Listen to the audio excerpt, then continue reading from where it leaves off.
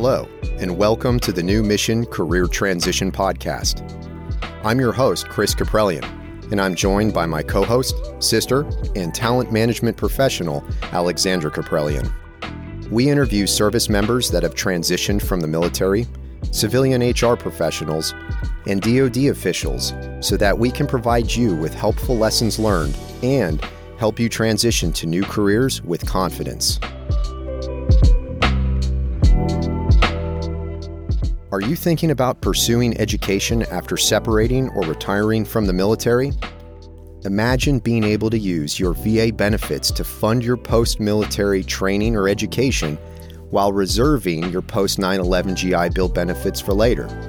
If that sounds interesting to you, well, stay tuned.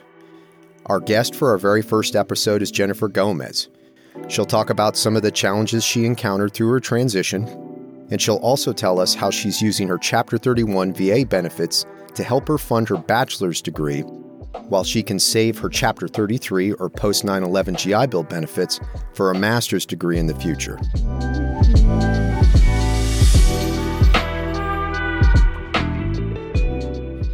Jennifer Gomez, thank you very much for coming on to the podcast. Thank you for having me. To start off and kind of orient our listeners, if you could just tell us a little bit about yourself, where you grew up, family life, and the sort. Yeah, my name's Jennifer Gomez. I'm 23 years old. I'm a Marine Corps veteran. I served 4 years. I grew up in the Central Valley of California, Madera, California, with my 4 brothers and little sister. So it was a big family. But yeah, I got recruited out of San Rafael, California. I ended up moving and enlisting at 17. So went out to Iwakuni, Japan, and was out there for most of my time in the Marine Corps. So, did you always know you wanted to join the military? Like, how did that recruitment thing work out? No, I actually did not. It was a very spontaneous decision on my part, which, retrospectively was kind of crazy. But it was an overnight decision, really. I went to a career fair. I talked to a recruiter. He ended up calling me, worked his black magic, and I ended up signing papers. I was 17.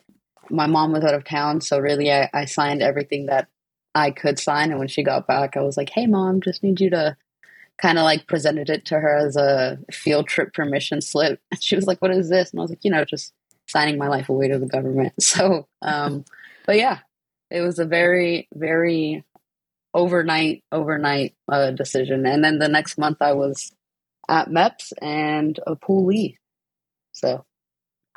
Well, that's awesome. Sounds like you might have chosen the adventure benefit tag like the Marine recruiters use?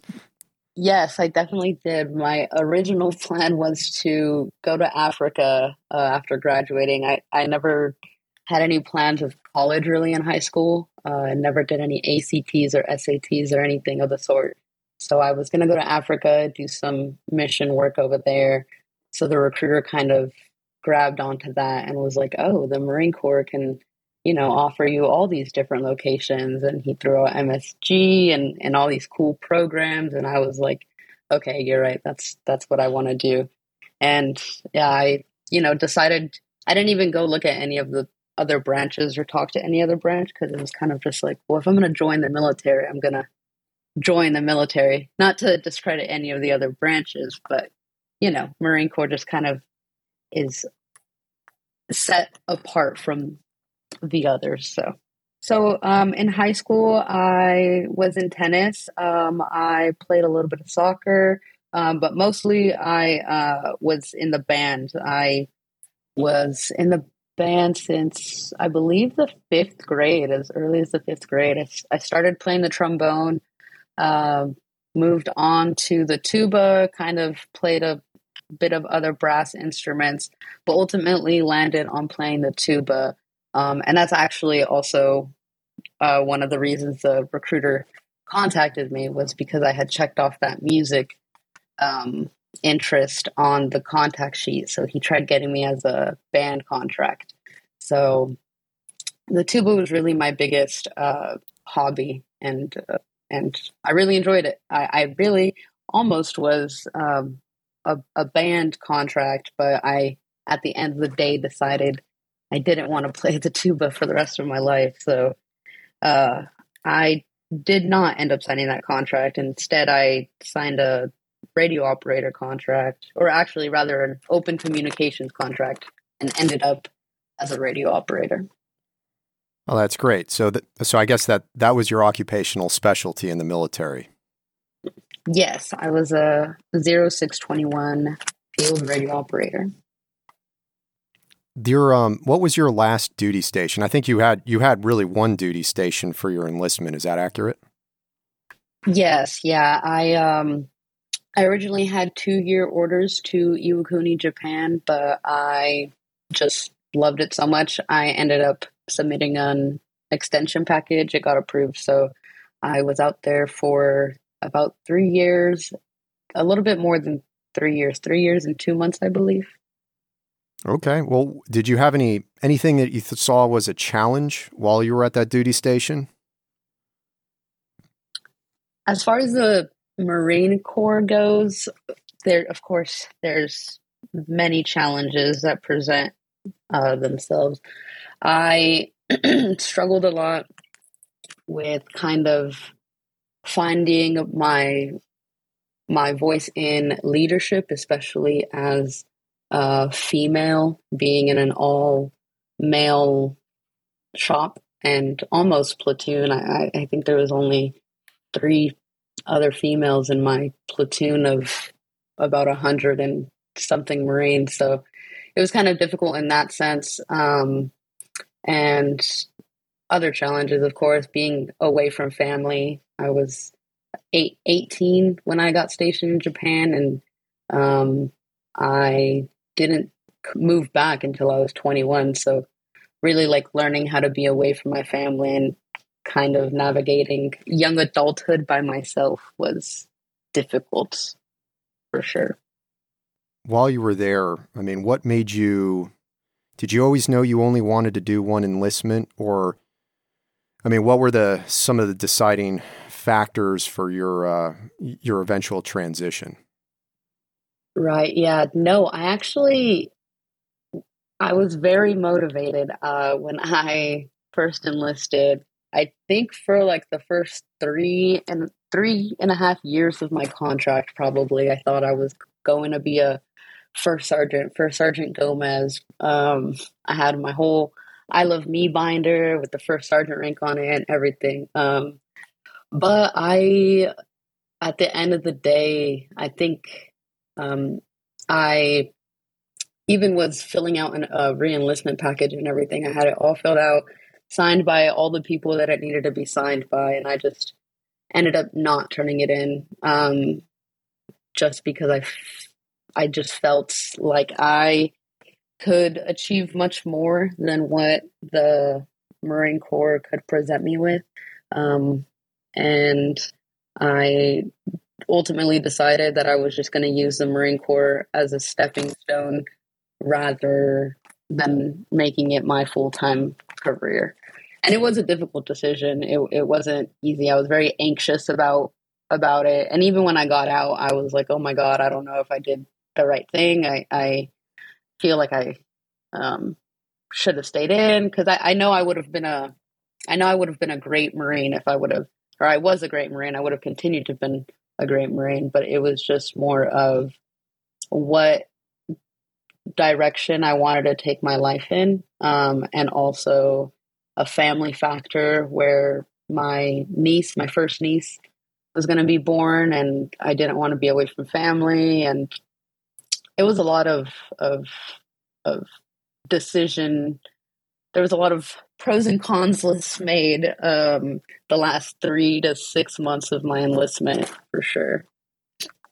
Well, I see that as a positive thing too. I mean, like many times in life, we look at something and it's usually a choice of bad options, but it sounds like in your case, it was a choice of several good options, and just a kind of a difficult choice nonetheless. Yes, 100%. It was kind of choosing between good and good. Although I am definitely happy I never have to run another PFT or CFT again. So I that know. is probably the biggest pro. I think that was like always the number one pro in getting out of the Marine Corps was no more tests. Yeah. Well, I'm thinking about the next 3-mile run I've got to do, and Oh, yep. I actually signed up for a 5K in March, and I'm like, you know what? I can do this. It's fine. It's just a PF. It's just a 3 mile without the push-ups and, or I guess the planks now. See, and I never even had to do that. So I'm blessed. I'm very happy. That plank thing, plank thing, that is not a fun thing. I did that for the first time last year, and it was a spur of the moment. And I thought, I do ab work every now and then, and oh my, oh man, no, it was brutal. I started catching a cramp like halfway through my run. So well, like anything else, I guess I should have prepared more, but. Yeah, I totally know what you guys are talking about for sure. I do all the running and all the planking. Well, definitely. Now I'm on your level. So. Welcome. You're welcome. Right? Now we can relate. Yeah. Oh, that's good. Well, so when you had made this decision. So after you kind of made the mental decision to separate, like kind of, did you start to formulate a game plan in mind? What were some of the things that you did? Well, so getting out was kind of always in the back of my mind, around the 2-year mark, I was kind of evaluating where what direction my life was going to go in. So I kind of always had that plan B, obviously, of getting out, but it was always a plan B up until I decided to make it plan A. So I had always kind of loosely planned around it. So, I did attend TRS, the Transition Readiness Seminar, a year prior to getting out. And I was thinking about, going to school afterwards and kind of I knew I had the GI Bill. And so I was more or less just banking on using my educational track, if anything, if I did decide to get out. And ultimately, that is what I'm doing. I'm going to school full time and using up my educational benefits. Okay. So kind of knowing that you were doing the education track, now I know you were overseas when you were in the process of separating. Maybe you could give us a little bit of a timeline. When did you separate, and what were some of the moves that took place? Yeah, so separating from overseas, I feel, or now I hear is different than separating from the States. But from overseas, they allow you to do TRS a year, if not, I think it might be a little bit more than a year out from your EAS date. So when I heard that, I was like, okay, well, I might be getting out. Let me just do it to get it out of the way in case I end up going on field ops or anything. So I'm not worrying about something else that I need to do. So I ended up doing it a year out, and that was in 2000. I believe it was 2020, right before all the COVID stuff happened. And I got out of the Marine Corps April of 2021 is when my terminal leave started.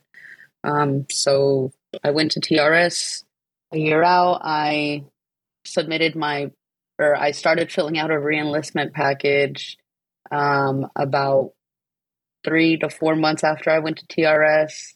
I had it all completed, and then I decided to not turn in that reenlistment package and decided on getting out about 3 months prior to. So I think around November, December is when I was like, yeah, I'm definitely getting out. It was a scary decision, scary thought. I kind of just always had that reenlistment package staring at me in my room. Like, why aren't you turning me in? But I ended up not. And so, yeah, it was felt like a long process. And I was TAD from, I believe I was TAD from December to the beginning of December to, I believe, the beginning of February. So I was in San Diego for those months. So it was kind of like I wasn't even really doing Marine Corps related things. So I had a lot of time to process my decision and kind of figure out what my real game plan was, and kind of a lot of coordination with my family. And I ended up, my brother ended up inviting me to live with him. Like I mentioned, his wife was pregnant at the time, and they were going to have a little girl. And so he invited me to live with him to be their live-in nanny. And so, yeah, that it seemed like everything was going to play out fine. And so I was scared that I was getting out of the Marine Corps and I was making a life change, but I wasn't too scared because I knew that everything was going to pan out. You made your move over there being, make sure I've got this accurately. You moved up to Sacramento? So I moved, after getting out, I moved to Arbuckle. It's this super tiny town an hour north of Sacramento. And that is where my sister-in-law, she grew up there. So my brother and her ended up buying a home there prior to the baby being born. And so I moved in with them in Arbuckle in, I believe, May of 2021. And my niece was born February. So she was about 3 months old when I moved in with them. Okay. So it was kind of perfect timing as far as like, I got out of the Marine Corps April. I kind of did a little bit of visiting family all up and down California, the normal. I went to Vegas. I kind of just celebrated my DD-214. And then I moved in with them full time and started taking care of her once my sister-in-law went back to work.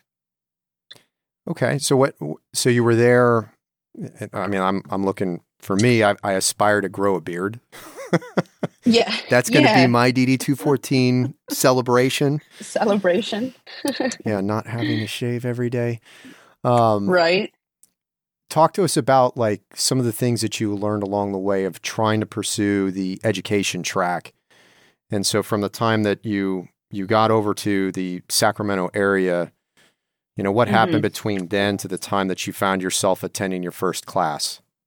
Yeah, so it was a long waiting period, which was terrible for me personally. So you have to apply to college like a year and some change in advance to the semester you want to attend. So, for example, the application period for fall 2024 is open right now. So for me, I didn't know that. And so I didn't apply to Sac State until the year that I was getting out of the Marine Corps. So whenever I moved to Arbuckle and moved in with my family, I had still a year and some change until school started, which was very frustrating for me. Actually, was it a year? Sorry, I might be getting and maybe it felt like a year. I think it was rather like 6 months, but it did feel like much longer than that.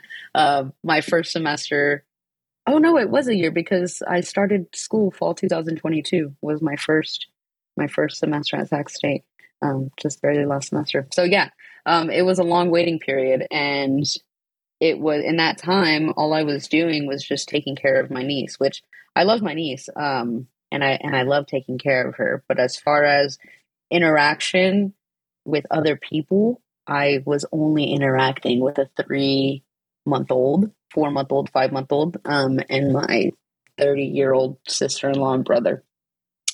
So I felt very lonely during that time when I wasn't interacting with anybody, as far as like my peer group goes. And, all of my military friends were either figuring out their own civilian transition or figuring out their new duty stations and kind of all went our different separate paths. So it was a rough period of loneliness and a whole lot of nothingness when I had gone from like doing everything, or rather like I had gone from knowing I had to be somewhere at 7:30 in the morning and like what my day was going to consist of, to then kind of just like not even knowing what day it was because I didn't have any reason to know what day it was. So that was something I struggled with. And it wasn't really, I didn't really get any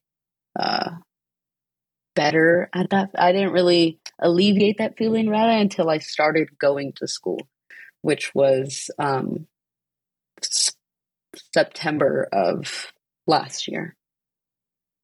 Oh, wow. Yeah, that's a pretty significant time gap. Right. Yeah. So it was kind of like, oh my God, what am I doing? Like, and you know, I had jobs in between. Like I worked at Target customer service, but it was kind of like, oh, what am I doing working in Target customer service? It was terrible. And then I was a waitress at a Mexican seafood restaurant, but then I had to quit that because they would play music on two different speakers and neon lights everywhere, and it was literally migraine inducing. So I had to quit there. And so, yeah, I kind of was just waiting and doing these odd jobs until school started. And finally it did. And I'm so grateful for it. And now I'm in my second semester at Sac State. So it's going good.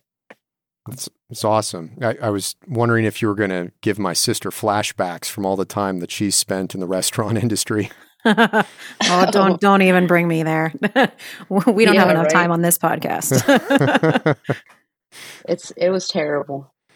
Well, it sounds like you're finally there. You're on your second semester. What are you majoring in? And then what are you doing other than grinding it out, trying to pass the next test? Yeah, so I started majoring in, or I applied to Sac State with a major in child and adolescent development. But after my first semester, and I had to do a service learning project and fieldwork hours, I learned that not all children are as much angels as my nieces. They're not all Lila, right? And that was a rude awakening for me. Turns out I do not want to work with children, so I switched my major to communications. So now I'm majoring in communications with a focus on interpersonal communication, and a minor in counseling with hopes to get a master's in rehabilitation counseling with a vocational focus, in order to become a vocational rehabilitation counselor. Yeah. Wow. It sounds like a new calling. Mm-hmm. Right. And it feels like it, honestly. It almost was like the path was lit for me to get here. I met a lot of people when I started going to Sac State. I actually met a whole new group of veterans. So I upon going to Sac State, one of the first things I did was see if there was any sort of veteran club or group or anything of the sort, and there wasn't. And I don't know, I guess it's just in my nature to be like, well, why not? And so then I pretty much reinstated. There used to be a Sigma Omega Delta, a co-ed veteran fraternity. It was founded in 2014 by a Marine veteran. However, I guess because of COVID or prior to COVID, it became nobody took ownership of it. So it kind of just fell apart. And then when everything went on Zoom, it just kind of got lost. And so I brought it back to life. So I'm actually the president of it now. I'm president of Sigma Omega Delta, a fraternity. Most people are always like, don't you mean a sorority? And I'm like, no, I mean a fraternity. So it feels it's just very similar to like what I get with the Marine Corps. So he's like, who in your family served in the military? Oh, me. Oh, wow, really? So it's just like very funny.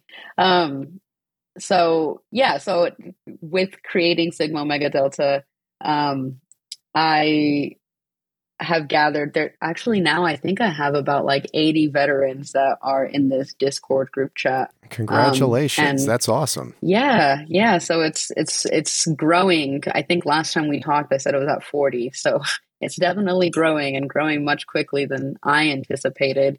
But it's a really good networking opportunity. And the person who helped me create that group, his name is Earl.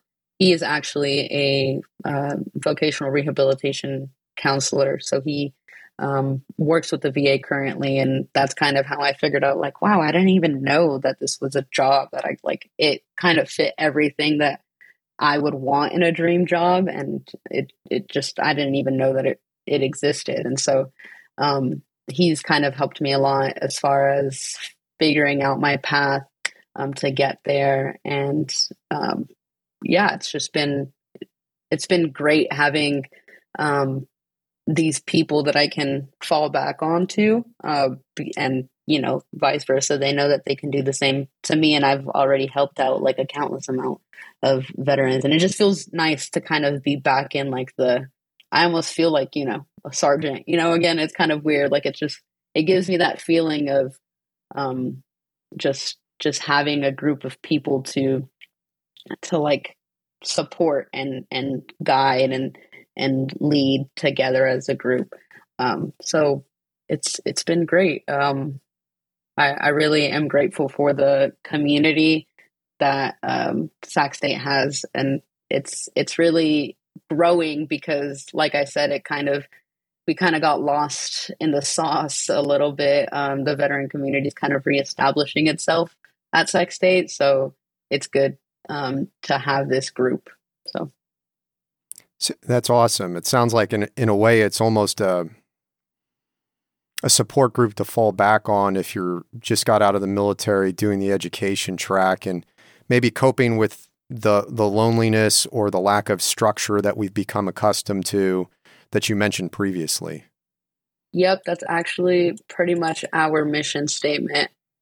So it's really to help organize like fellowship activities for veterans and provide assistance to students that are transitioning from the military service to the educational experience. And then not only that, but also create awareness of the veteran community on campus to a lot of, to our civilian part. Like now that and I had never really thought about it until I talked to one of the former presidents of Sigma Omega Delta on how important it is for veterans to communicate and to engage in conversations with civilians. And it's kind of like weird to even like group us as like veterans or civilians, but it really is like a separate distinction.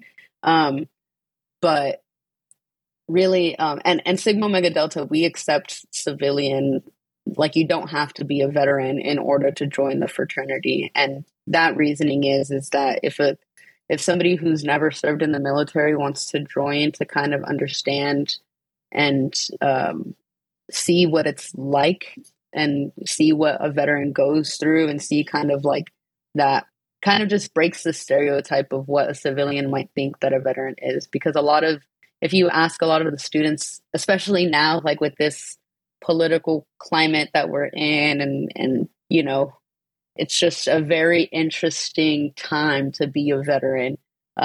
So on campus, if you were to ask a normal student, like what they think of a veteran or of some of the military, they're just going to say, like, oh, that's somebody who goes to war and like shoots guns every day and X, Y, and Z. But in reality, it's like, no, I just sweep outside for 8 hours a day and I mop in the rain, So it's like getting them to understand like that aspect of us and breaking the stereotype that they have of us and allowing them to see another side of the community.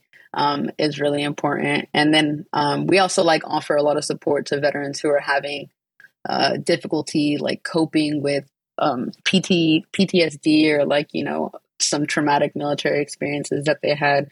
Because there's a lot of veterans that are in our Discord chat that they're very open with a lot of the struggles that they have, which is great because it allows others to kind of relate to them and allows, like I said, allows them to have someone to talk to. So it's kind of like shared experiences that we're kind of just bonding over. So it's amazing. I'm very passionate about building community because I feel like that is essential in transition. If there's not a sense of community in your life and in the transition process, it's going to be a very rough, rocky ride. And that was what it was like for me the first year. And so now the second year, I'm really trying to help those veterans, because there's some veterans in the group right now that recently got out like 3 months ago. And then there's other veterans that have been out for 10 years. And so it's really crazy to see like the difference and to still be able to relate on multiple different levels. So. Well, that's awesome. And it sounds like you're really busy holding down a full-time job, doing the yes. doing the school thing, and then being a student leader on campus. It kind of, and I think it's almost underselling it. It's you've kind of developed this support group / organization where you've got, like, it sounds like there are three communities that you probably benefit. It's those that just got out of the military, maybe some veterans that have been out for a while and don't have a support group and find themselves on campus, and then the whole, like, not related to military but interested in learning more community. And I'm sure you've seen mistakes that veterans have made, and so if you had an opportunity to give guidance to those that are listening that are thinking about taking the education track, what are some of your lessons learned? Lessons learned. So I would say first and foremost to begin the filing for disability compensation as soon as possible, simply because there is Chapter 31, which is VR&E, Vocational Rehabilitation and Employment, which is you need to be rated with at least 10% disability to use that. And it's a really great program, which it gives you all the benefits that the post 9/11 GI Bill gives you, but it also gives you tools that you need for that success. So, for example, right now I'm using Chapter 31. And part of my disability rating is my sciatica nerve is messed up. And so not only do I get my tuition paid for, I get my monthly housing allowance, I get my parking permit paid for, I get my books paid for. I also, because I have that sciatica nerve, they will pay for a standing desk or an orthopedic chair. Because, you know, as a student, I'm sitting at my desk all the time. And so in order to be successful, I have to make sure that I'm not in pain. So they'll provide tools to make my success easier almost. And so it's really great. So my brain is spinning right now. So you're telling me that a lot of that is funded through something other than the post 9/11 GI Bill? Yes. So there are different chapter benefits. Post 9/11 GI Bill is Chapter 33, and the VR&E is Chapter 31. And then, of course, you know, you have your Chapter 35, which is for dependents, and then your Chapter 1606, which is for reservists, and X, Y, and Z. But yes, Chapter 31 is different than Chapter 33, and you can use both. So I used a couple months of my Chapter 33, which is my post 9/11 GI Bill. But then I transitioned to Chapter 31, and I actually just recently learned that you can buy your months back. So the months that I used of my GI Bill, I can get them back. I can't really speak much to it right now because I'm still figuring the process out myself, but I've spoken to like 4 other veterans that have gone through the process. And so now they have their full 36 months of their GI Bill back, and they'll be able to use that once they use all of their Chapter 31 benefits. And so they'll potentially get their master's paid for, doctorates paid for if need be. So like I got my associates while I was active duty, and it was paid for using tuitions assistance. So I didn't even use my GI Bill. So I started off with 60 credits already. So I used my GI Bill for about, I believe, 4 months. And then I transitioned to Chapter 31. So now Chapter 31 I'll be able to use for the rest of my bachelor's. And then I'll have my full 36-month GI Bill. And, you know, a master's program is not necessarily 36 months. So I will still have plenty of educational benefits left. So yes, I highly recommend everybody to file their disability claim or start as soon as possible for that compensation in order to receive a rating and hopefully use that Chapter 31 benefit that they have earned. Well, that's great information. I'm guessing that probably the Department of Veteran Affairs website might be a good resource to learn more about that. Do you know of any other resources? No, va.gov is definitely the best resource. They have pretty much all the requirements needed, and they even have like little calculators that tell you what benefit you're eligible for and X, Y, and Z. So I would definitely recommend going to va.gov and checking out all their educational benefits under that education tab. Just if you could reflect a little bit, what were the skills that you developed while you were in the military that you think are strengths that are working for you now that you're in this land in civilian land and first civ div? Yeah. Yes. So I feel like a lot of veterans would say that the ability to deal with certain people, that has definitely, I learned how to do that in the military, and it's definitely helped me in the civilian sector as far as working with a difficult person or navigating that relationship or how to resolve it. I also feel like the leadership skills that I developed in the Marine Corps have not only like helped, but they've kind of catapulted me to where I'm at now. As far as like, you know, being president of a fraternity. I'm also working, I don't know if I mentioned, I'm working as an education benefits advisor in the Veteran Success Center. And in there, it's kind of almost like a little mini shop almost is the way that we have it set up. So it's all veterans working in there. So we kind of all, there's a hierarchy. We definitely have, you know, quote unquote sergeants, and there's, you know, our quote unquote PFC that doesn't really know anything yet. So I'm definitely in that sergeant role.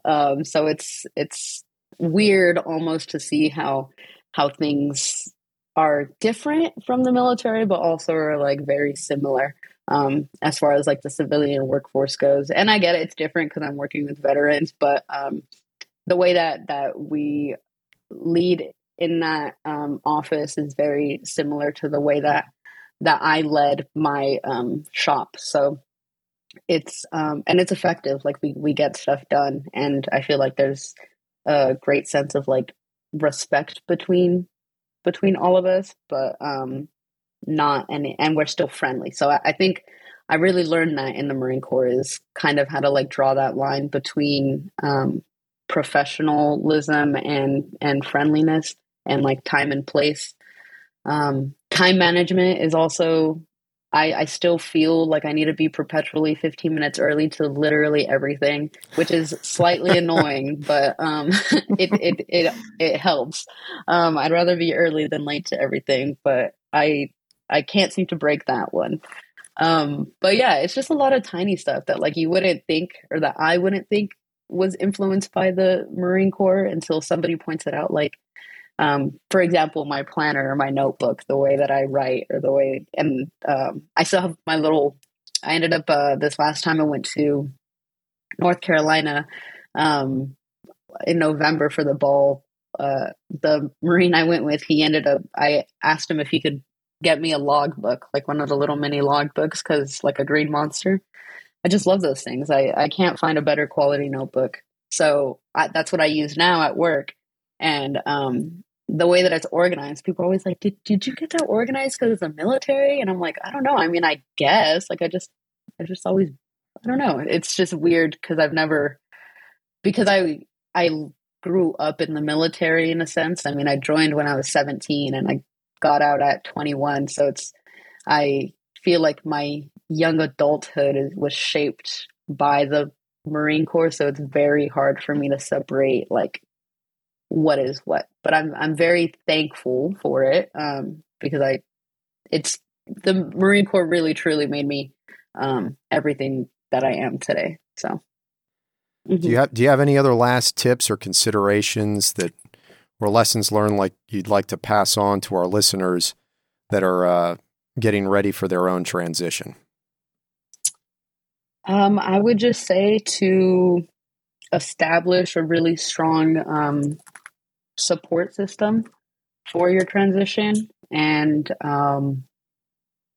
just know that you're not alone. There's a lot of resources out there. And the transition process can be strikingly lonely because you feel like nobody else in the world can relate. But newsflash, there's a lot of people that are transitioning in and out of the military every single day. So you're not alone, and there's tons of resources and benefits that are available to and for you. So.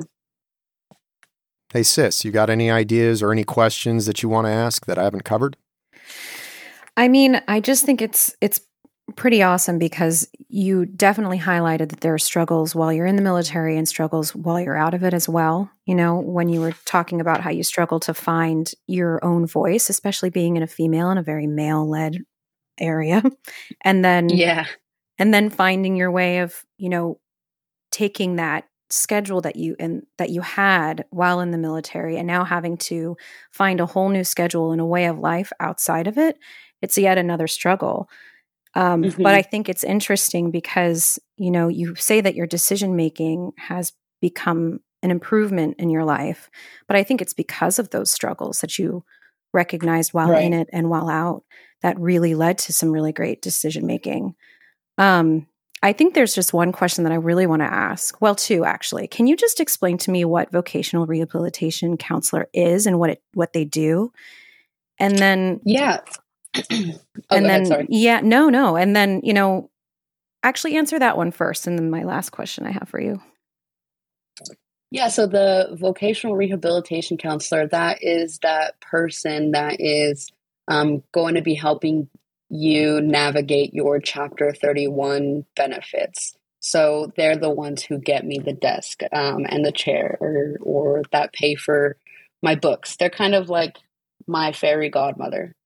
So they do a lot of the behind the scenes work. And it's important to note, sorry, I forgot to mention, there's different tracks within VR&E, the Chapter 31. It's not just for education. There's also employment tracks. So there's a lot of sorry, I kind of just lost my train of thought for a second. There's a lot of different tracks within Chapter 31. So va.gov, again, like they speak so much better to it than I can. But it's not just for school. It's also for vocation, so job-related stuff. And again, the counselor kind of helps you navigate your skills and like what jobs would be good for you, and if there's any internships you need to go to, or X, Y, and Z. So it's not just for those that want to attend university. It's also those that, want to be an electrician or want to go to trade or do something of the sort. So to answer your question of that vocational rehabilitation counselor is really just a fairy godmother of your life success is the best way for me to describe it.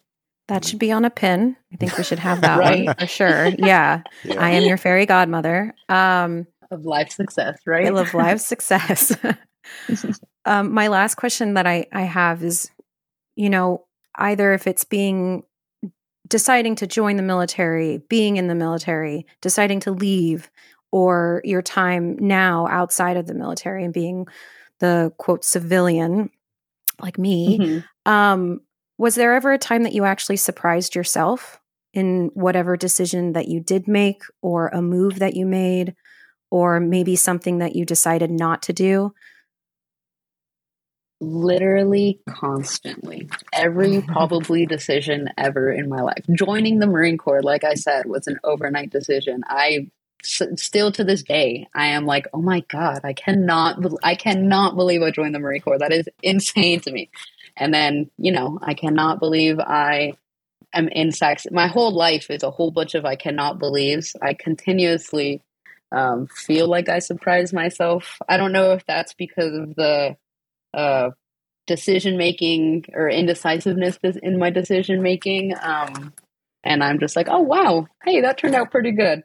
But I really constantly surprise myself, and I keep life exciting for sure, which is a great thing. But like I said, I don't feel like I could ever fail, and not even saying that in like I'm so I'm so successful, I'm going to be great at everything. But what I mean by that is I know that I have a really great support system. I know that I have a lot of the tools and skills that the Marine Corps gave me, that no matter what I do or where I go in life, I'm set because of where I've been and what the Marine Corps has provided me. So it's almost like I'm blindly trusting myself because I know that I'm good because the Marine Corps provided me with a lot of good things. That's not to say that the Marine Corps is not also the reason I'm in therapy, but it's a give and take. So it's a love-hate relationship. A lot of people are in therapy. So yeah. I'm in therapy. We all need therapy, but no, thank you. Everybody needs to go to therapy. Yeah. Yes. Yeah, no, that's great. So you, Jennifer, you have a wealth of knowledge. Is there a way for listeners to get in touch with you if they want to ask other questions that we failed to ask? Yeah, they can email me at jenniferkgomez@csus.edu.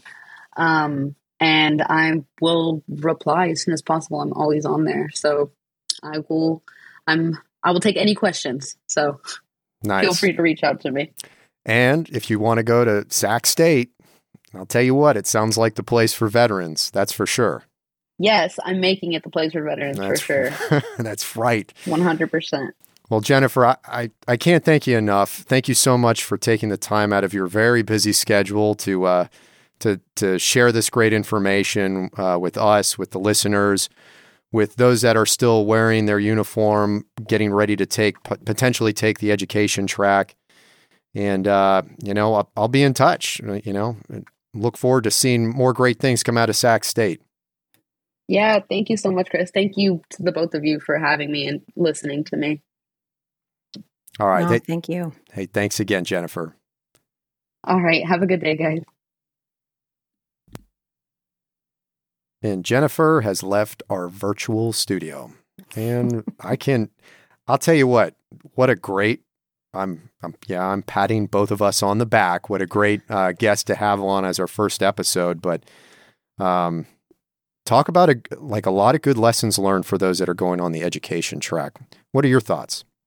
Yeah, I mean, it's so interesting to hear the background of, how she got into the military and what her skill sets were before going in, and how it really evolved. I mean, when I start thinking about this, if I put my HR hat on and I start thinking about, how can we utilize somebody with these skill sets in a general note, being a veteran and transitioning out, you have to be like a natural Sherlock Holmes. You have to be a detective. You have to be that person to go out and ask the questions and search for resources and groups. And that is an amazing skill to have that not a lot of people have naturally. And I feel that most veterans that do want to transition and find something that's important to them outside of the military, I think that's an amazing skill set to have. And so just in general, that's something to really highlight. And going into this educational track, I think, from her experience from taking care of her niece out of the military and learning if working with children is something that she wanted to do, and then realizing, no, it's really, she wants to help, but then she wants to help other people that are almost in her same track, and creating that group in college. And I think it's a great transition. So some of the lessons learned that I'm taking away from this is if you're pursuing the education track, first, know what your VA benefits are. And if you think that you're entitled to medical disability, to start applying for that right away, because it also opens the door for other benefits aside from the post 9/11 GI Bill. So certainly, and maybe TRS or any the different branches of service, their transition readiness courses, maybe they already address that. Hopefully we'll have somebody come on the podcast that actually manages that program, that can talk more about it. But certainly, understanding those benefits seems to be key. And then the other thing that I took away from it too is there's a potential for loneliness, and then a potential for having to adjust to not having a very regimented daily schedule essentially handed to you. Like this is what you're doing, and you kind of have to figure it out. And so I think her takeaway and her recommendation is develop a support network. Seems to me like a great idea and probably key for just about anybody, regardless of whether you do the entrepreneur track, the education track, or even trying to do a corporate track. Yeah, no, I those are some really good key moments. When she was talking about how she keeps herself organized, I don't know what it is in the military that you do that you have to keep yourself as an individual organized, considering that your schedule's, now correct me if I'm wrong, is your schedule really laid out for you by someone else while in the military? It's not really up to you? Yeah, it depends on where you're at, but for the most part, you're getting up, you're going to do unit training or PT at 06 or even earlier than that. Then you're changing over, hygiene time, get into the office, 07:30, first meeting within the platoon or the company or the battalion or the squadron is going to go at 09, and then even down to the time, the narrow windows when you're going to the chow hall. So that schedule is very regimented, it's very consistent, and it's pretty much handed to you. Like, this is what's doing, and I don't know. I mean, I've been in long enough to the point where I don't even think about it, but I think it's the structure that you kind of get really used to. And I think when you remove that structure, there's an adjustment that has to be made. So I'm taking mental notes for myself. Yeah, I know that people to this day just still struggle about their own calendar system and keeping track of their own schedule. At my work, all of our calendars are very visible. So you can look up any colleague and see what they're up to and what's based on their calendar. And you have to put in travel time to the office if you're going into the office in this hybrid world of working, which is another new beast of, people working virtually or if they're working physically in the office. So you have to put that in, and you have to put in a do not disturb time so that you can work heads down and get some things done and not be in back-to-back meetings. So it's a constant struggle for people to learn, even, with whatever experience they had before. It's just different now. So I can understand how that can be pretty difficult for somebody to try to now be in charge of their own schedule. Although it sounds liberating, it's very difficult. The other thing, when you mentioned benefits, when you start talking to employers and you're starting to figure out where you want to work and what role you ultimately want to do, it's a really big question, when you're getting towards the end of your interview process. And you can even ask in the beginning if you'd like, but I would say wait until the end and start talking about the benefits and what these companies offer, because there are some companies like my own that offer really great benefits for like buying a desk for you that's, ergonomic, and chairs that are good supportive chairs for you that maybe are not available in the office. They're willing to put in the money to buy those things for you. And then what other certifications that you want, and continued learning. What benefits do they offer for their employees? So these are all questions that people need to start asking because they are available. It's just you need to sometimes ask the questions if they don't bring it up. Oh, that's a great point. I certainly wouldn't have thought of that, but yeah, no, all good information. So I think that pretty much ends our episode. What I'd like to One thing I want to say is, if you're listening to this podcast, thank you so much for taking the time out of your day to listen, and really by listening, you're supporting our podcast, the New Mission Career Transition Podcast, because we appreciate it, and we certainly want your feedback as well. This is our first episode, and so there's always room for improvement. Maybe there were questions that you thought we should have asked. Maybe you want some more information, and we're going to try and put contact information into the notes for the episode. But if you want to reach out to myself or to my sister Alexandra and give us some feedback, we'll definitely take it. You can find us on Instagram at New Mission CT.